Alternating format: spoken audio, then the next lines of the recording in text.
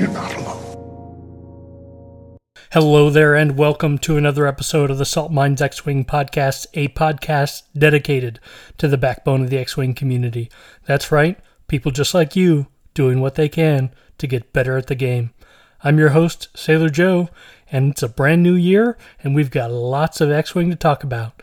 So let's go ahead and get started with our first segment. List building with Joe.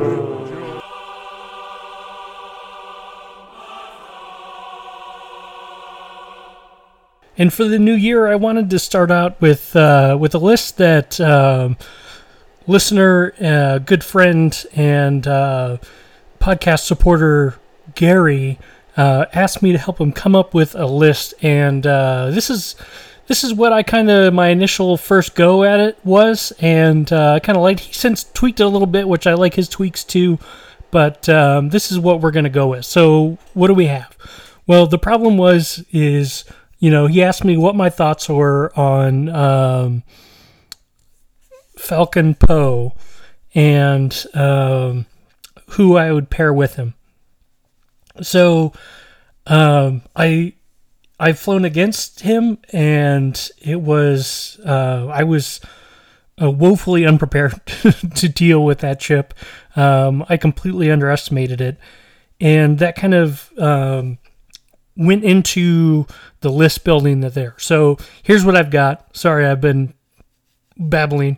We start off with Poe Dameron in the YT-1300 with Trickshot, Corcella, Rey, Contraband Cybernetics, and Rey's Millennium Falcon title.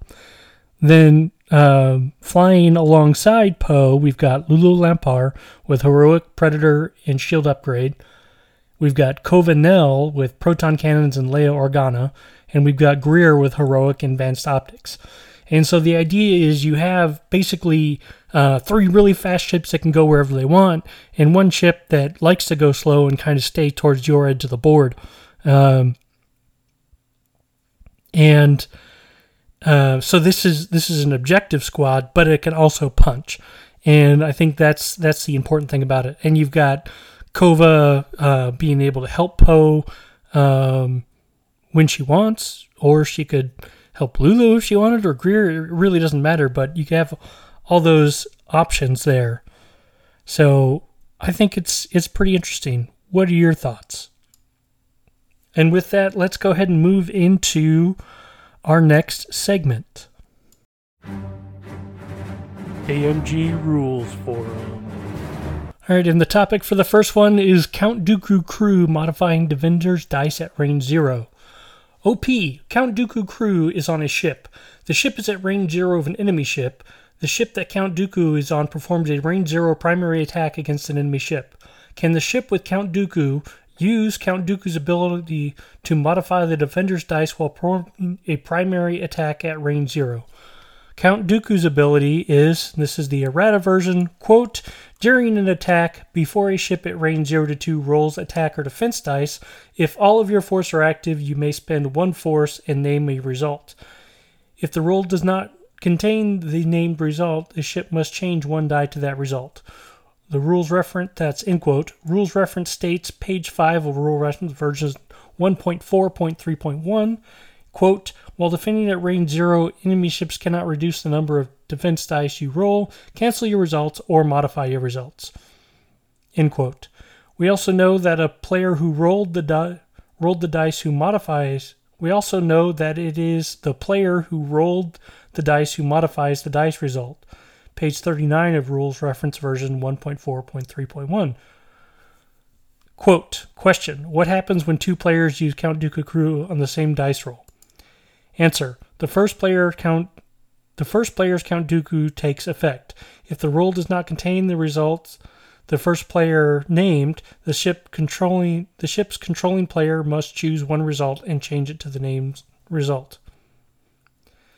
Then the second player's Count Dooku takes effect. If the roll does not contain the result the second player named, the ship's controlling player must choose one result and change it to the named result. This can potentially mean that the same die is modified twice this way. End quote.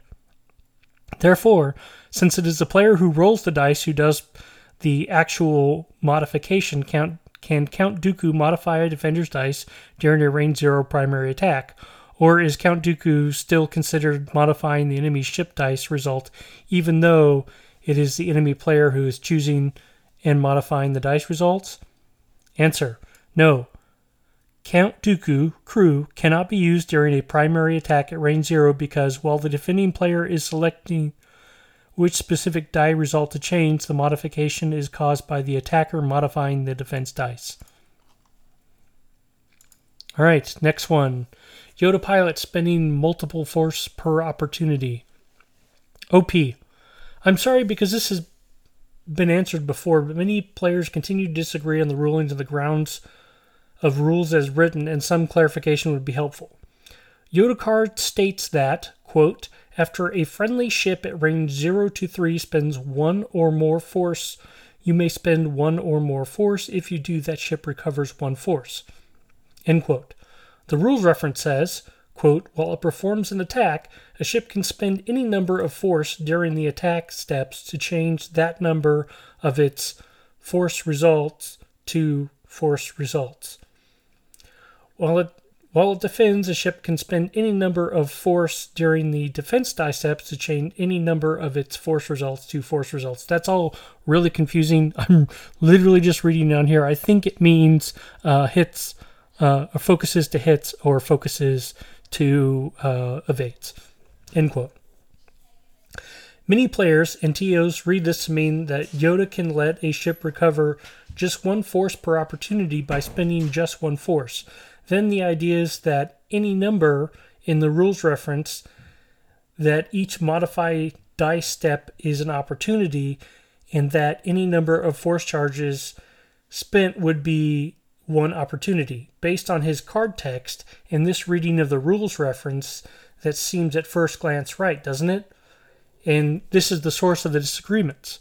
Previous rulings by Dee and Chris, however, have taken a different view and consider each force charge spent to be an opportunity. In these currently active rulings, Yoda can spend a force to let another ship regain a force each time a force charge is spent, and therefore potentially multiple times within each modifying dice step. Unfortunately, there is such disagreement on this that the rule is in effect disputed and hard to apply, and it would help very much to clarify the reasoning. Answer: There appears to be a few clarifications being requested here. I hope these clarify any outstanding questions. Question 1. Does a ship can spend any number of force during the attack defense dice step clause mean that all force being spent for the standard force modification effect are spent simultaneously? Answer 1. No. This clause is there to allow more than 1 dice to be modified via the standard force modification per dice modification step. It does not mean that these modifications must occur simultaneously, as only 1 die is modified per force being spent. Question 2. If multiple attack dice are being modded for the standard force effect, does Yoda trigger from each opportunity? Answer 2. Yes, because each die is modified individually. Yoda would trigger after each spend. Question 3. What if the spend is for an ability which requires multiple force tokens to be spent, such as Maul Infiltrator, as Infiltrator Maul? Yes, Maul is not a Republic ship, so wouldn't interact with Yoda, but it is just an example of multiple spend scenario. Answer 3. In situations where multiple force must be spent for a single ability, such as Infiltrator Maul, this represents only a single opportunity. As a result, only 1 force would be recovered. Okay. These are all pretty long. Next one. Cannon pilot ability in Hawk. OP. If Cannon were to gain more force than his current 1 allotment from a crew card, does that mean he can spend that many available force for his pilot ability? Thank you. Answer: No. Cannon, in the Hawk 290, is only able to use his pilot ability once per opportunity, regardless of his total force count. Next question. TIE Defender and TIE Defender Elite title. OP. Since the white 4K becomes red with the Defender title, does it still get to perform an evade since it says fully execute a 3 to 5 speed maneuver? You may perform an evade action because the stress is applied during the check difficulty before the ship can perform an action. Does that negate a free evade?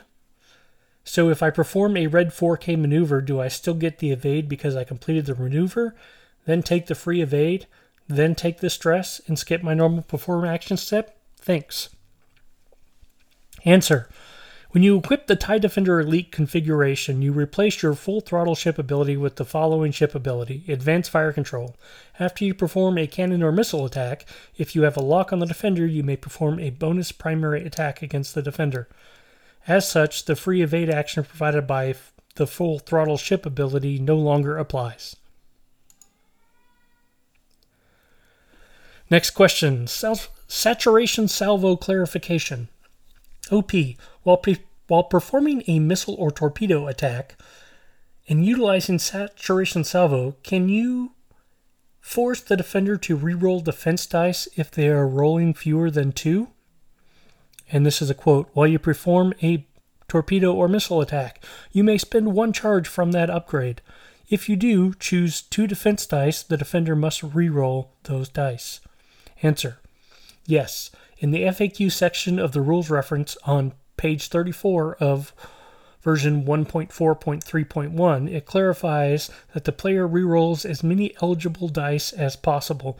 So if they only rolled 1 defense dice, then saturation salvo can be used to force a reroll of that die. Next question, and this will be the last one that we read for today. This has been a long rules reference segment, so thank you for sticking on. Again, the last one that we're going to read today. Can Nantex tractor themselves over obstacles? OP. In the most recent rules reference update, version 1.4.3, the tractor select section on page 22 was changed to say that the tractor move cannot cause move through or overlap of obstacles where it previously said can do that. The FAQ section on page 38, however, still includes a question regarding the use of pinpoint array to cause the Nantex to overlap an obstacle. Is this an exception to the general tractor rules to allow Nantex to tractor themselves onto obstacles? Answer. No, pinpoint tractor array does not allow a ship to be tractored onto an obstacle. This FAQ entry is incorrect and is not intended to be an exception. It will be updated in a future rules reference guidance release to align with the new tractor rules. Okay, now that those segments are over, let's move on to the real content. And there's 2 things that I wanted to talk about, and one of them is kind of a prep to an upcoming event. There's actually several that I'm prepping for now. And the next, I'm going to kind of steal or perhaps borrow some topics from Gold Squadron and Fly Better. But before I get into that, let's talk about not necessarily tournament prep, although it kind of is. But I want to talk about the Kyber Team Championships. And if you're not familiar with Kyber, it's been a team event for a while, and it's been online. I played last year with some friends and locals to the San Diego area, and we had a great time. And as a matter of fact, we're getting ready to come back into it, and I think this is going to be kind of the first real glimpse of the upcoming meta before LVO and before Worlds. Now, these are lock lists that you come up with. The teams consist of 3 players. You're stuck in different eras. You can be CIS, Republic, or Scum. In one era, you can be Rebel, Empire, or Scum. In another era, or you can be Resistance, First Order, or Scum in the final era. So it's possible you could have a team full of 3 Scum lists. But I don't know if that's going to happen. But anyway, so you have this team tournament, and it's set up a little different way. So the team captains sit down together, and they both put a faction down in slot 1. And then they reveal that faction. And then the next step to that is they decide the faction that's going to go against the revealed faction. That's step 2. And then they put the remaining factions will face off against each other. And then you're doing kind of a best of 3 there. And so the tiebreakers are going to be based off of victory points scored, then strength of schedule, then margin of victory. So it's a very interesting tournament. And when I'm sitting down and talking to my friends on who's going to be flying what faction, I mean, anybody who's listened to this podcast for more than 1 or 2 episodes knows that I'm a big First Order player, and one of the players wants to fly Resistance, and I'm all about that. The other player is a prequel faction thing, so that leaves me as either Rebel, Imperial, or Scum. And I'm actually okay with that because I like flying Rebels. I own every single faction, and I enjoy flying every faction. I've just been on this First Order kick for a while, and I'll tell you, it's actually been kind of refreshing flying a different faction. I know that seems strange, but it really has been neat. So let me kind of walk you through my list building selection for right now. I'm leaning towards Empire, and this is the list that I'm leaning towards flying. But I'm not going to read you that list right away. I'm going to read you where it started. So where it started was Boy Vader with Seventh Sister, Magna Tolvin, a Black Squadron Ace, and Vizier with Palp. And I flew that for a couple of games, and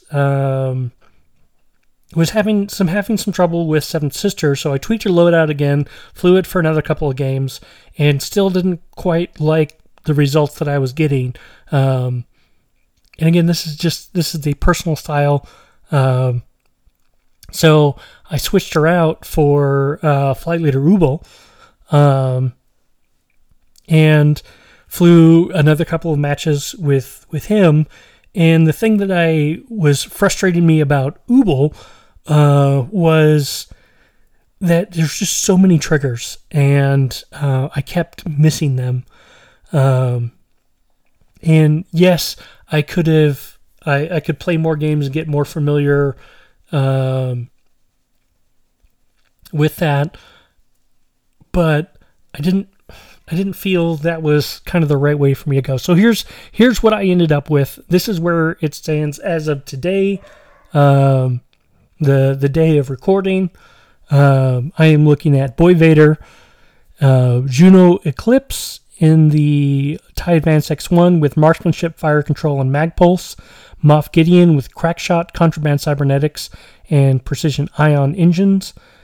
I might do Notorious Contraband. We'll see.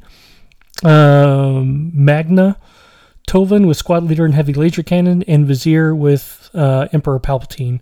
So the idea here is I'm still flying in the same general style where I've got Vader and the TIEs in one block, and Vizier and Juno in another block. But this actually gives me a lot more flexibility to where I can leave I can leave Juno out by herself if I want to, because she's only 4 points. So if I lose her, what I'm finding with the list is my TIE fighters, Moff Gideon and Magna are generally pulling their weight and then some when it comes to points, especially scenario points. So the rest of the list can kind of do whatever it wants. So anyway, that's how I came to this list. That's where it is right now. It might change. I might switch over to Rebellion before then, because I'm also list prepping for LVO, which, surprise, surprise, I am not going to take a First Order list to as of right now. I'm kind of enjoying the break from the faction. And to be completely honest, I got all the cool First Order swag at Golden State Games, even though I did an abysmal 1 and 4. There's a story behind that. I'll make you message me if you want it. But I want to try for some different swag, so different faction swag. I don't know what faction I'm going to go with yet. If you've got recommendations, shoot them to me in the Discord. I'd love to hear what you have to say. So anyway, that's the prep for Kyber. Still waiting on my teammates to finalize their lists, and then we'll put them in and get ready to go. But there are 78 teams right now for this. 78. That's amazing. And they're broken down into 8 teams in a faction that are going to kind of go against each other, and then they put it together. Like our faction and our team name, which I thought was just hilarious, is Stay Classy X-Wing, as a throwback to, or call out to Ron Burgundy. If you know, you know, and most people know. But I think it'll be a good opportunity to really get in here and take a look at the initial shape of the meta once lists are unlocked. I think that's going to be great. All right, but that's enough for Kyber. Let's go on to the final topic that I wanted to talk about on this particular episode. And you heard me say it before. I'm going to kind of borrow from the other podcasts. And so there's 2 things that I wanted to do. And the first one is just to let you all know, I've added a list critique section to the Discord. So if you want to have your list talked about by me, and you know what I think its strengths and weaknesses are, or if you want to put it up there and then we can play a game together, I'm more than happy to do this and then kind of help you flush out your list. That's something that you can do. Discord link is in the show notes.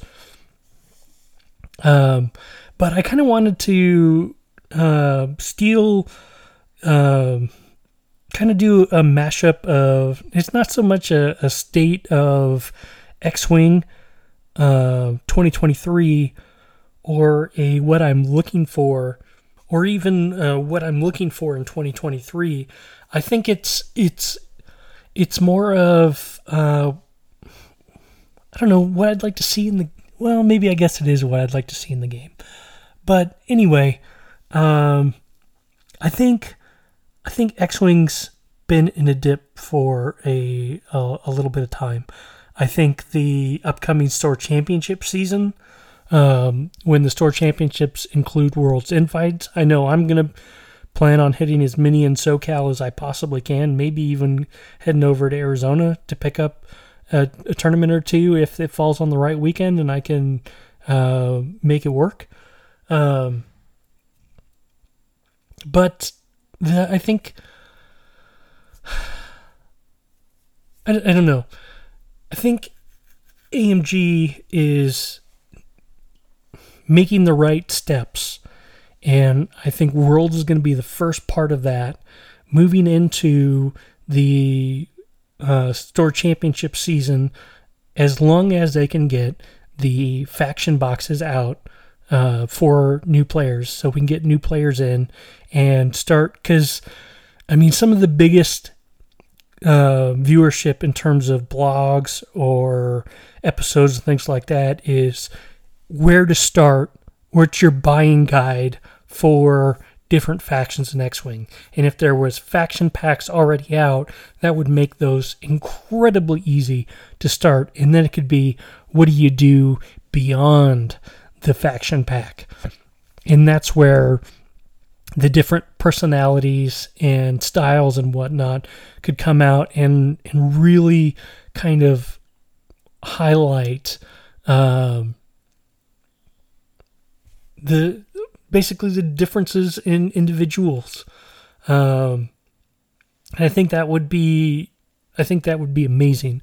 So I think we're on the right track with that.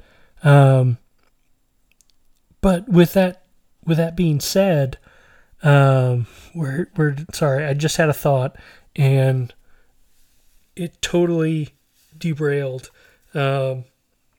Anyway, oh geez. Sorry, this makes for bad listening, bad hosting. Yeah, I think X-Wing's in a good spot. It's been in a dip like most other games, but I think it's going to start coming around again. Like on a completely unrelated note, I'm, as most of you know, I'm a TO for one of the local stores in San Diego, TC's Rockets. And they approached me the last time I was there about a store league, trying to get more people there. And so I'm happy that they want growth. They want to be known as more than just a card store. So they want to bring these other games into the store, which is going to increase, or at least has the potential to increase our local X-Wing play, which I think is going to be big.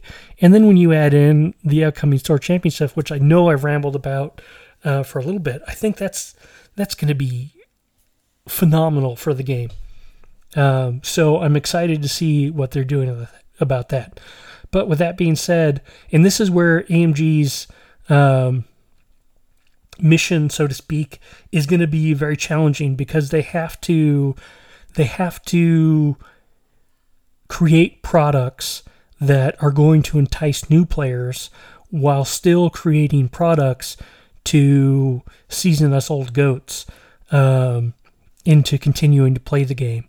So there has to be new developments alongside these faction packs and things like that. So that's what I'm excited to see in the game.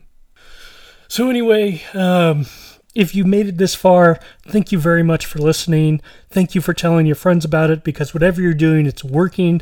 I just looked at our listenership numbers, and they've doubled, which I think it's phenomenal. So thank you all very much for making it this far. If you're interested in supporting the podcast, or you just want to talk to a bunch of like-minded people, come join our Discord. Check out my Patreon. There are a couple different levels right now. Until I can kind of get my finances in order, all of the things just have to do with you catching me in a tournament. But I've also applied those to virtual ones. So if you get paired against me in a virtual tournament, and you're a patron, some good stuff will come your way. If you are,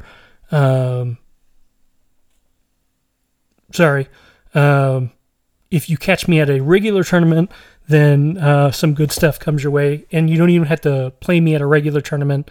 You just have to come up and grab me and say, "Hey, I'm so-and-so, I'm a patron," and cool, I got you. One other thing that I would like to point out, and I'm going to be posting this in the Discord, is I am currently trying to pick up some Salt Mines X-Wing objective tokens as part of the Isophane initiative is my way of kind of giving back as being selected. So if you're interested in one of those and you would like those shipped out to you, please let me know on the Discord, and I will get those shipped out to you once I get those ordered. But again, thank you very much for making it this far. Please consider leaving a comment. However you consume this podcast, I read each one and they mean a lot to me. As you know, I like to end every episode with a question, and this week's question is, what are you hoping to see from X-Wing in 2023? This is Sailor Joe, signing off.